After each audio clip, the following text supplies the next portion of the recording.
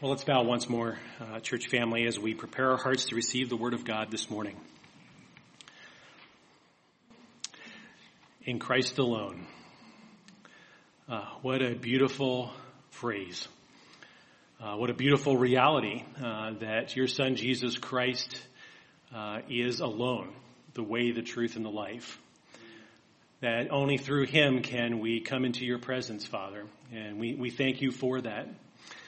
We thank you for your Holy Spirit that continues to let us know that we are children of God and that we can know you deeper through communion with you, through the reading of your word, through the study of your word, through the meditation of your word, as we make it part of who we are, as you've revealed yourself to us. And so, Father, I ask for each one here this morning that the distractions of life would be taken away for these moments together, that we would concentrate and use our minds, engage our minds to hear your truth and to make that part of who we are, so that as we step into this new week, Lord, that we would have a bigger and grander impact because of the power of your Spirit in us, because of Christ alone redeeming us, and Father, because of your eternal plan from before time. As it has all come together. And Lord, we await the return of our Savior. And in the meantime, we will study your word and better know who you are so that we're not strangers when we stand before you face to face. And we pray all these things in Jesus' name. Amen. Well, if you have your Bibles this morning, go ahead and open up to Ephesians chapter 1. And we are in the last section here of verses 11 through 14 of chapter 1 in this long, as I told you at the very beginning, run-on sentence. Paul wanted to squeeze every ounce through the text here to give us a beautiful picture of this sovereign plan of salvation that we have, that was given by the Father, that was brought forth and realized in the Son as he gave himself as that sacrifice, and through the Spirit that we have life, the whole Godhead. And today we will mark the beginning of this journey through the last few verses here in this long sentence as we take a look at verses 11 through 14, which I will read to you now. In him we have obtained an inheritance, having been predestined according to the purpose of him who works all things according to the counsel of his will, so that we who were the first to hope in Christ might be to the praise of his glory. In him you also, when you heard the word of truth, the gospel of your salvation, and believed in him, were sealed with the promised Holy Spirit, who is the guarantee of our inheritance until we acquire possession of it to the praise of his glory. Today, we are going to take a look at our inheritance in Christ and the hope that we have in Christ. As we continue on in this, and then the weeks following, we're going to be spending 3 weeks considering the Holy Spirit's work in salvation. And then to cap that all off, we'll be looking at that phrase, to the praise of his glory, and that'll bring us to the conclusion of this long sentence. So the first thing I want you to acknowledge, and something that we need to understand as we consider the culture in which we live, as we consider the church, because there are many who make profession of the fact that they believe that salvation can be attained in other means, that the inheritance that we have in Christ is something that can come in other ways or other avenues. And I want you to notice those two words, in him. It's not in me as your pastor. It's not in the heritage that you have from your family that was passed down from generation to generation. The only way that you can obtain an inheritance, the only way that you can become a child of God, is in him, in Jesus Christ. Jesus is the source of this inheritance that Paul is speaking to. And he says there, in him we have obtained an inheritance, having been predestined according to the purpose of him who works all things according to the counsel of his will. No, so in other words, God is sovereign over all of this. And so as we think about our inheritance, as we think about how we look at this, we have to lay aside everything that we have as a conceived notion in relation to earthly inheritances, because this one is by far the best. It does not get any better. It does not need to be improved upon. It cannot get richer or poorer. This is the beautiful inheritance that we have, all because it's in Christ. And you'll notice there on the screen, and don't get too scared here because I'm going to go a little bit deeper in here because I need you to see the Greek language here. Because as we look at salvation, as we see that it's God's plan from before the foundation of the world, sometimes we can doubt our salvation. Sometimes we can look at the things that we've done and say, there's no way that God can forgive me. And the fact is, as we think about this inheritance that we have, you need to understand the Greek because there's a beautiful word picture that puts forth that you don't get in your English translation. Believe it or not, that whole phrase, we have obtained an inheritance, is one compound Greek verb. So you get all those English words that are describing what is going on there. But even to better understand, I'm going to teach you a little bit in relation to Greek this morning, because it is a Greek verb that is in the first person plural, aorist passive indicative. And I want you to notice a couple of those words, aorist and indicative. And I'm going to define them for you so you can better understand, because this helps you to understand this inheritance in Christ. Something that you won't get by just simply reading the English translation. But when a verb is in the aorist tense, it is looking from an external point of view. It is looking at, as it says there in the definition, an occurrence as a whole or in summary. So what is the subject matter? Our inheritance. Our salvation in Christ and what it entails. It includes the beginning and end point, which again, only God who is sovereign over all, only God who, in eternity is, looking and interacting with us here on a earthly level, can know the beginning from the end. I know where the beginning and the end of my sermon is because I have the notes in front of me. Because I've taken the time to study and put it on paper. God knows everything. And so when we think about we have obtained an inheritance, it's being looked at from an external point of view as a whole or a summary, including the beginning and the end, without reference to the internal makeup or progress of that event. Okay? So it's given us the full picture. The full, completed puzzle, as it were, or the completed, quilt, so that we get the full picture of what's going on here. And when it's a word is in indicative in the Greek, it's an action or state represented as certain or realized. So there's nothing that is going to come into play as we think about obtaining an inheritance in Christ that is incomplete, that will not come to pass. Instead, it's the complete opposite. It is fully complete because it's God's plan. It is God giving an inheritance to us that is being obtained because of everything that Christ did. It is in him. It's certain. It's realized. God doesn't need to change it. He doesn't need to alter it in any way because of, man progressing in his knowledge. Because remember, this plan is from eternity. Not in time where we are, which has a beginning and an end, which God knows because he is not only sovereign over all and is decreeing his will throughout time, but because God does know everything. And so when we think about this, when you think about the inheritance you have and you begin to doubt your salvation, it's because you're not looking at whose salvation has its core in. Christ, God the Father, God the Holy Spirit. And, looking at this from an, external point of view, it is something that is complete. There's no going back. And what is unfolding in time, which if you go back to 1975, in Christ, I obtained an inheritance because God knew that I put my faith and trust in Christ.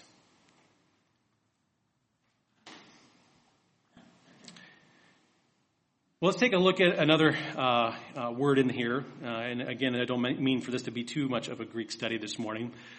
But the word that is translated works in your Bibles there, who works all things according to the counsel of his will, which comes from the Greek word energio, which means to work, to effect, or to produce. So in other words, God is the one, and if you look at that Greek word, energio, what does it look like in English? Energy, or energize.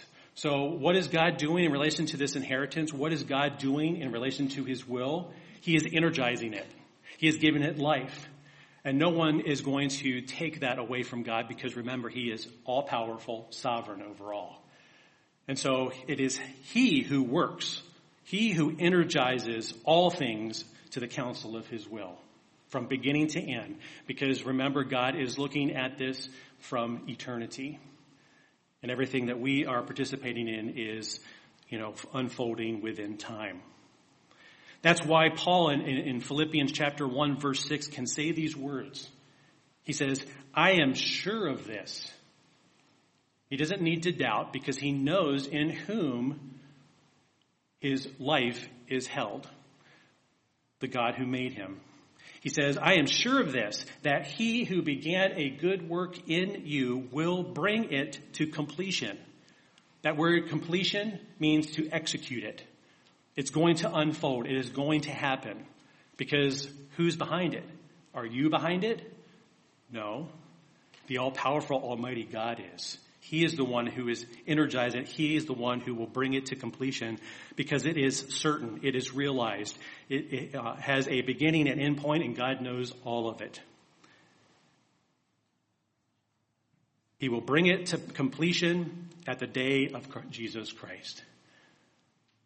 See, this is God's plan from the beginning. And as I told you before, God didn't have to kind of scrape something together and to say, I didn't count on that.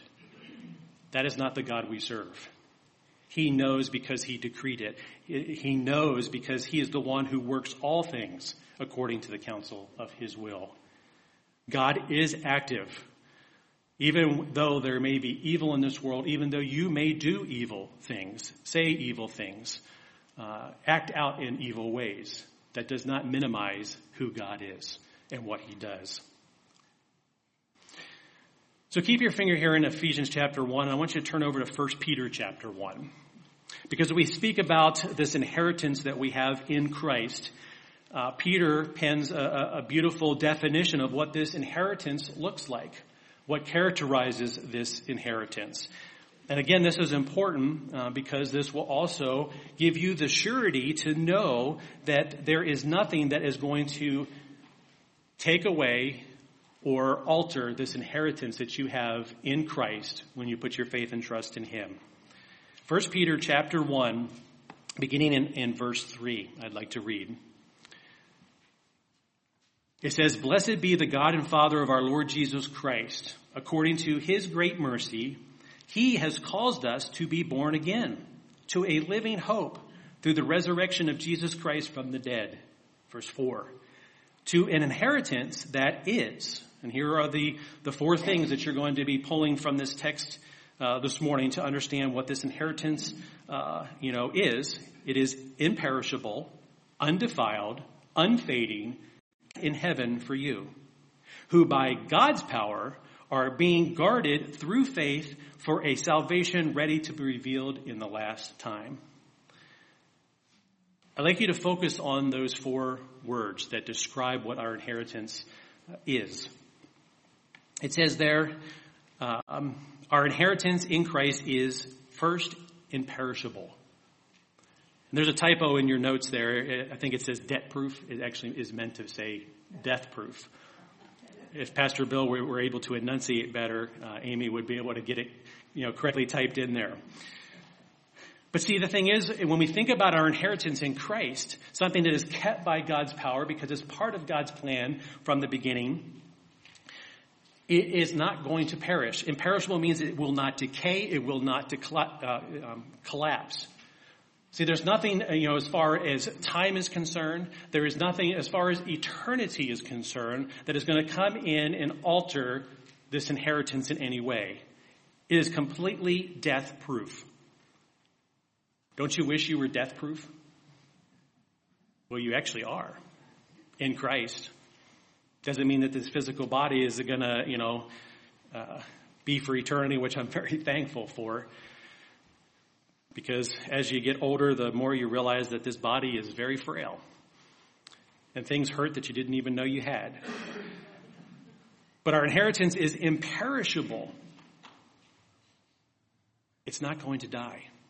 Time is not going to eradicate it. But it is also undefiled. Well, what does undefiled mean? It means it's pure. It's unspoiled.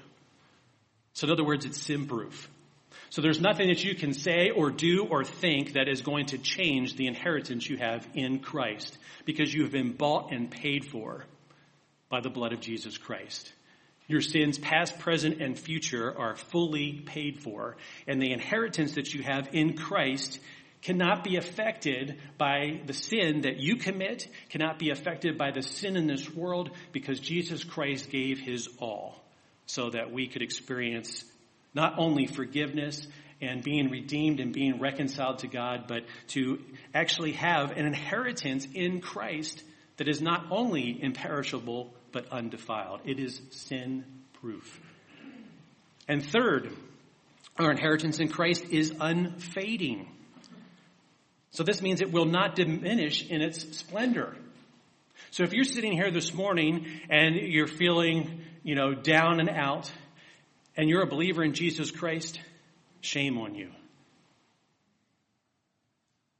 Because you're not seeing God as he is. You're not experiencing the salvation that you have in Jesus Christ. To know that it should not, in your eyes, ever diminish in its splendor. That the moment you put your faith and trust in Jesus Christ should be as glorious as it was that day today. So as you sit here and hear the word of God, that you don't think that, what God has done in that miraculous work through Christ, through the Spirit, and through the Father is any less beautiful than the day you put your faith and trust in Christ. And the sad thing is that as you come around someone who's a new believer and you see the excitement that they have in their faith, and we oftentimes look back and say, well, I really wish I had that excitement. Well, the only reason that you don't is because you're in the way. Because you're not seeing God in his splendor. You're not seeing this gift, this inheritance that you have in Christ, something that is yet to come, something that is future yet, but is guaranteed because it is coming from the God who is dwelling in eternity. So in other words, it's unfading, it is time-proof. So it doesn't matter if Jesus returns in the next 30 seconds, if he returns in the next 30 days, weeks, months, years, millennia. It's not going to change that inheritance because it's complete, it's beautiful, it is full of splendor, it does not fade. And fourth, our inheritance in Christ is kept.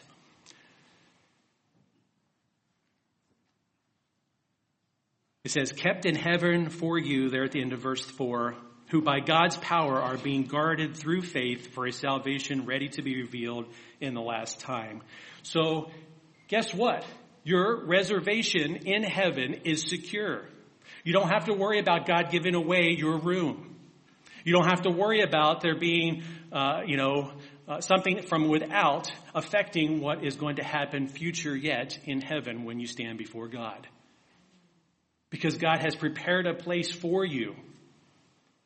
And Jesus says, if I go to prepare a place for you, I will come again. That is surety. Your reservation is secure. It is foolproof. And I'm not sure if that's actually a word in the way it's intended, but for my purposes, it is today. It's full because there is nothing missing from it. You don't have to worry about, God giving it away because he knows you by name.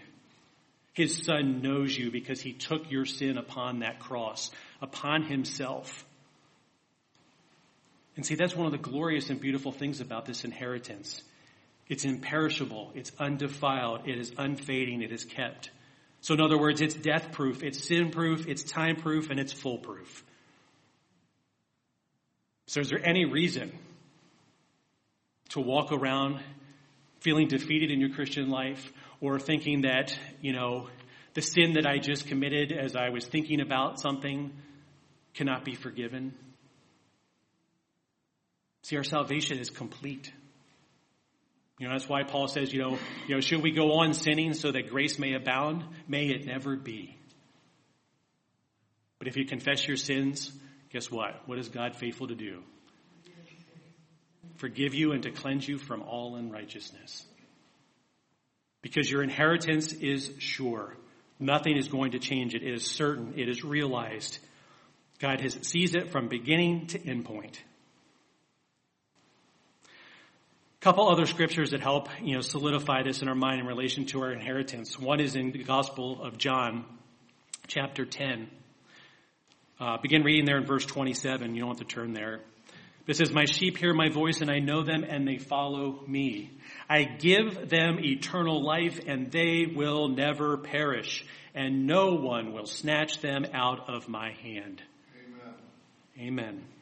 My Father, and the reason why this is, and this is important because it goes on to say why this is the case. Because my Father who has given them to me is greater than all.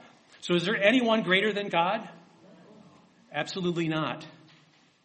No one is able to snatch them out of my Father's hand. I and the Father are one. They're one because Jesus Christ is the Son of God. The whole Trinity is involved. The whole Godhead is involved in our salvation, from the Father to the Son to the Holy Spirit. So is there anything outside of God that is going to cause that to come in and be unraveled or altered or changed, or somehow you're going to void what God has done? Absolutely not. Because the God of all has it within his hand, and no one, not even yourself, can snatch that out of God's hand. Because who are you? The one who is created, snatching it out of the Creator's hand? It's not going to happen. And that's an assurance of salvation, to know that we belong to God and that he knows us. Also in Hebrews chapter 9, verse 15, it says, "Therefore he," speaking of Jesus, "is the mediator of a new covenant." Remember when we take communion? This is the what? New covenant in my blood. "So that those who are called may receive the promised eternal inheritance." So does that sound like there's going to be something that's going to void that? Is something going to come in and change that? It says, because Jesus is the mediator of the new covenant, because he shed his blood for us for the forgiveness of sins, so that those who are called may receive the promised eternal inheritance. God is going to give it to you because he promised. And because Jesus said that he was the way, the truth, and the life, that no one comes to the Father except through him. And verse 15 goes on to say, and this is beautiful, it says, "Since a death has occurred," well, whose death? Jesus' death. That death on the cross. "That redeems," so in other words, redeems us out of slavery, pays the price for our sin, redeems them from the transgressions committed under the first covenant. Because we couldn't keep God's law. Because even if we could outwardly fool everyone and think that we could keep God's law, God's got us in relation to what we think. Even if people don't know what we think, God does. But see, that's the beautiful thing. This is sure. This is realized. It is complete. And so if you're here this morning as a believer in Jesus Christ, you should rejoice in the salvation that you have and know that there is nothing on this earth, nothing in the entire universe that is going to rob you of what Jesus Christ paid for in full with his precious blood and has been applied to you when you put your faith and trust in him to redeem you out of that. So much so that when you die and you stand before God for all of eternity, that nothing is going to void that price being paid. Because Jesus is going to say to the Father, this one belongs to me.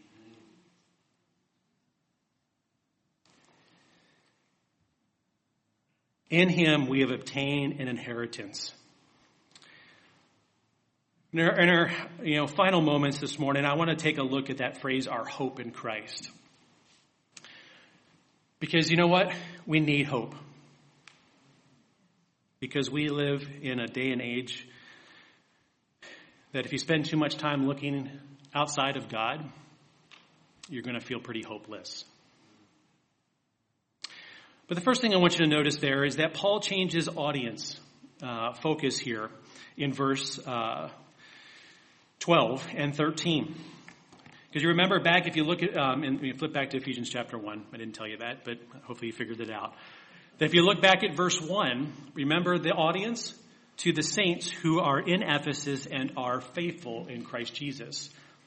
But see, Paul, as he's speaking here, all of a sudden, pulls away from that audience focus to focus particularly on two particular audiences. One that he is a part of as a Jew, and the others that are reading this that are not Jew or Gentile.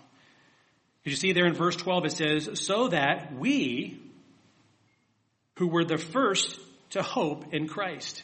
Well, who was the first to hope in Christ? Jesus is the Messiah, the one promised from, the very beginning of time, that we can even look in the book of Genesis and see that Jesus Christ would crush Satan's head. So the first ones to hope in Christ Jesus are the Jewish believers, because they saw Jesus for who he is. He is the Messiah who came to save them from their sin, not to free them from the oppression of Rome. There was very few that saw that, but they were the first to hope in Jesus Christ. They were the first to hope in a Messiah coming. Verse 13, he says, in him you also. Well, who's the you he's speaking of there? Well, that is the Gentile believers. Because it didn't just stop with the Jews. God's chosen people from, as we read our Old Testament, people he did not choose because they were the greatest among the nations. He chose them because he chose them. Simple as that. But you know what? What did the Jews do in relation to the Messiah? They rejected him. They crucified him. And so that meant that, that wasn't a hiccup in God's plan, because this was planned before the beginning of time, remember? And God didn't have to look down the corridor of time to find out what was going to happen and say, well, I guess the Jews rejected me. I didn't count on that, and so I guess I'll offer to the Gentiles as well. No. It was all part of God's plan. And the thing is that salvation is both for Jews and Gentiles. In other words, Jesus brings all people together because Jesus changes people's lives. And he will do that until the point in which he returns and brings us home. And you want to know how I know that Jesus brings all people together? Listen to what it says in Acts chapter 1, verse 6. It says, so when they had come together, they asked him, Lord, will you at this time restore the kingdom of Israel? It was a good question. They're wondering, Jesus, is this going to be the restoring of the kingdom? Verse 7, he says, he said to them, it is not for you to know the times or seasons that the Father has fixed by his own authority. So again, we see God's sovereignty over all, that there are things that are fixed because they are all part of God's will and part of God's plan from the beginning. Verse 8 says, but you will receive power when the Holy Spirit comes upon you, and you will be my witnesses in Jerusalem and Judea and Samaria and to the ends of the earth. That is Jews and Gentiles all together, all coming in as Jesus brings all people together through his death, burial, and resurrection. Romans chapter 1, verse 16, Paul also says it here. For I am not ashamed of the gospel, for it is the power of God for salvation to everyone who believes, to what? The Jew first, and also to the Greek or the Gentile. So this change in audience focus was purposeful. It wasn't because Paul was trying to create division. What he was trying to create, or actually reiterate, is the fact that Jesus Christ saves both Jew and Gentile. And that he is a partaker of it, because he says, so that we who were first to hope in Christ, but you also. So what in relation to hope in Christ? Well, in 1 Corinthians chapter 13, hope is mentioned in a list of 3 things. So now faith, hope, and love abide. These 3 things. But the greatest of these is love. Well, that's because God showed his love to us, that while we were still sinners, Christ died for us. But see, it says there, so faith and hope. And oftentimes we kind of mix faith and hope together and don't realize that there's a actual biblical distinction between the two. That's why I've got you here in 1 Corinthians 13, so that you can see that it's listed separately. So now, faith, hope, and love. So what is faith? Well, Hebrews 11:1 tells us, now faith is the assurance of things hoped for, the conviction of things not seen. So as you think about this hope that you have in Jesus Christ, you first have to understand what biblical faith is. Well, biblical faith is a complete, unwavering trust in the one true God who you haven't seen. That's what faith is. But see, hope is distinct from that, because biblical hope is the confident expectation in what will certainly happen. That's why we don't live as those who have no hope, because Jesus Christ has given us hope. And he has promised that he is going to return. Do you believe that this morning? Yes. You should. And that should define how you live. We won't be perfect, but it doesn't mean that we just kind of throw everything out because, we still struggle with sin. But see, biblical faith is a trust in God. Trusting that he will do what he said, that he is God, that he is sovereign, that he is almighty, that he is merciful, gracious, the one who gives us hope in Christ.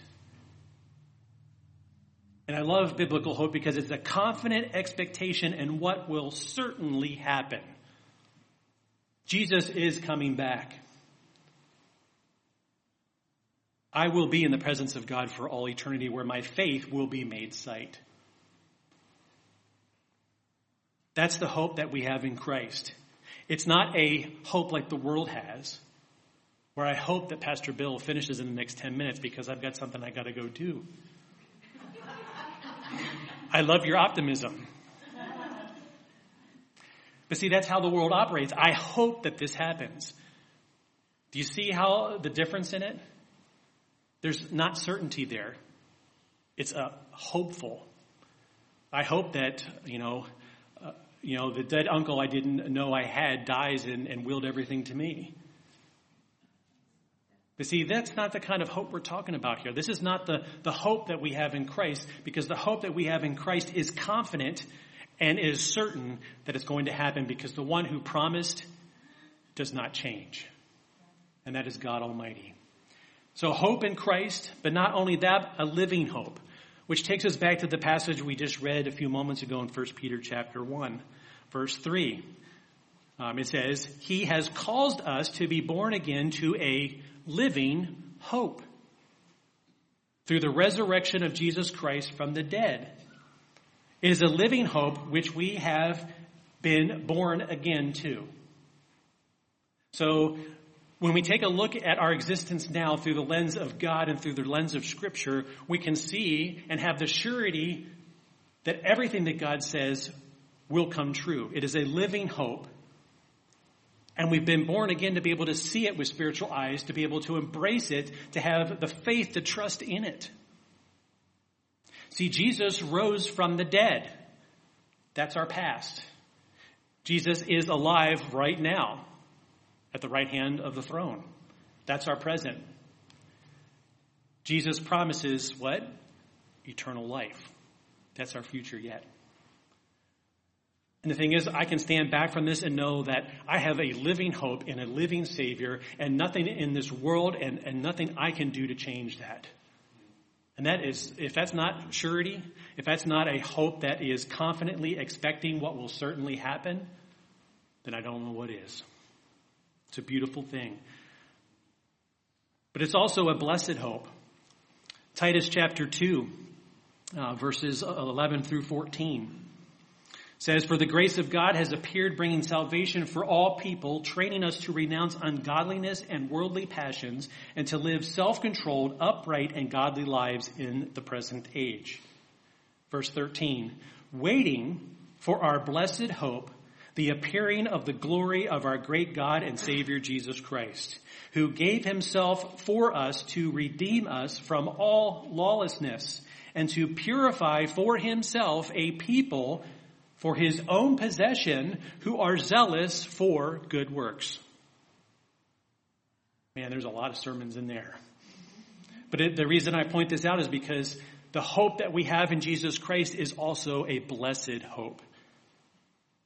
Because Jesus is coming back. Jesus did give himself to redeem us from lawlessness. Jesus did, through the Spirit, purify us so that we would be a people of his own possession, zealous for good works, which we know, according to Ephesians, what? We're prepared beforehand that we should walk in them. See, not only has God prepared an inheritance for us, but we are his inheritance. There are many scriptures we could turn to see that we belong to God and God to us. And what a beautiful relationship that the Father has afforded us in his Son, Jesus Christ. So how should this inform our lives today? Because I've given you a lot to consider, a lot to think about. But what should we do in relation to this inheritance that we have in Christ, this hope that we have in Christ that is a living and blessed hope? Well, first is, do not lose heart. Don't lose heart. Don't let this world rob you of that living and blessed hope in Christ. Because it will. Because remember what sin is. Sin is a disobedience to God, but it is also something that separates us from God. And as believers, we know we have forgiveness when we confess our sins, so that we can walk with God and fellowship with him. But don't lose heart, because in 2 Corinthians 4, 16 through 18, it says, "So we do not lose heart, though our outer nature is wasting away." So in other words, this human shell is wasting away. You know, your whole body is dying, except for your fat cells. They don't die. And actually, on a humorous point, someone I saw said that, fat cells must have been redeemed as well, because they're good until, for eternity.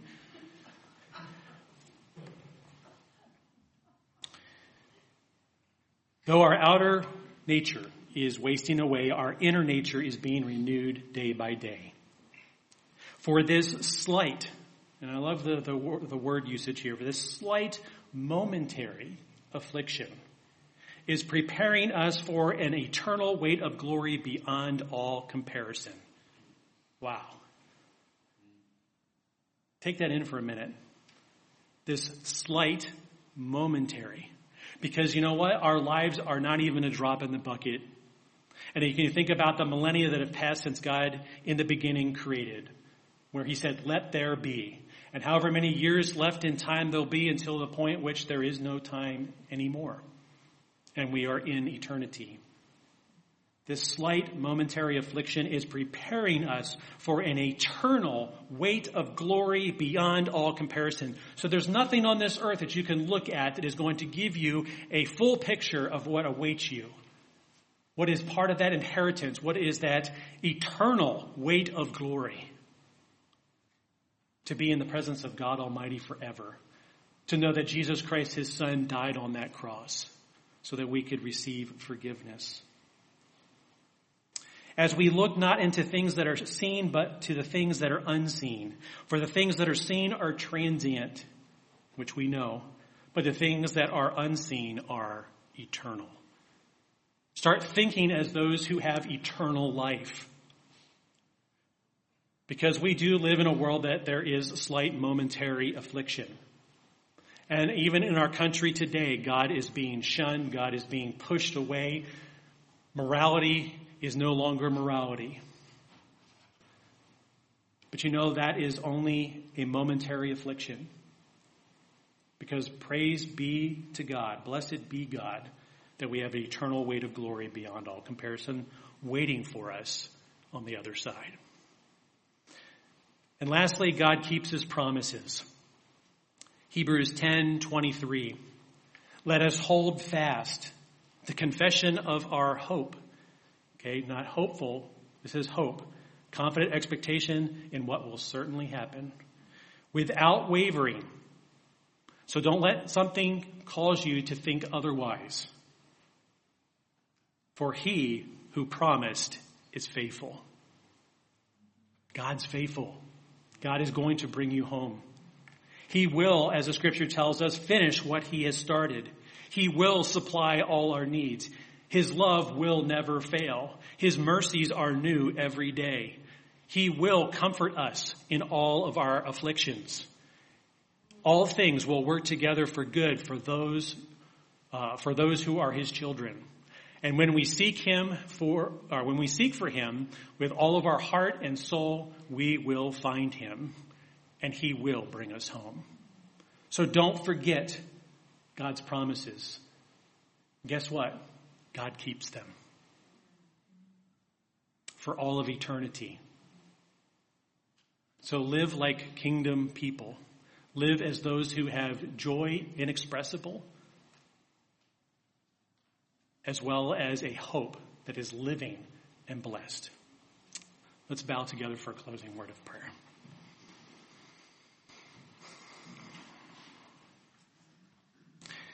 Gracious Father, we thank you for these beautiful truths today. Thank you that you spent so much time as your Spirit energized the writers of your word. So much ink for us to know who we are in Christ Jesus, to know what awaits us yet, so that it can give us the ability to see that we are overcomers, that we have victory in Jesus. Lord, forgive us when we allow the things of this world, the cares of this world, to rob us of what we have in your Son, Jesus Christ. When it robs us of realizing that, the best is yet to come, because we will get to see you face to face. All because of your Son, Jesus Christ. Thank you that this inheritance that we have is death-proof, sin-proof, time-proof, and foolproof. Lord, I pray that you would use these truths to encourage each believer here today, that they would walk as those who not only in their heads understand the salvation that they enjoy, but their hearts, their minds, their souls, their whole being would literally pour forth in a very powerful way through your Spirit, so that the world would see the difference, that they would see that there is things that are right and wrong, that they would see that there is forgiveness no matter how heinous of a sin they may have committed. That you had a plan that no one and no time can change.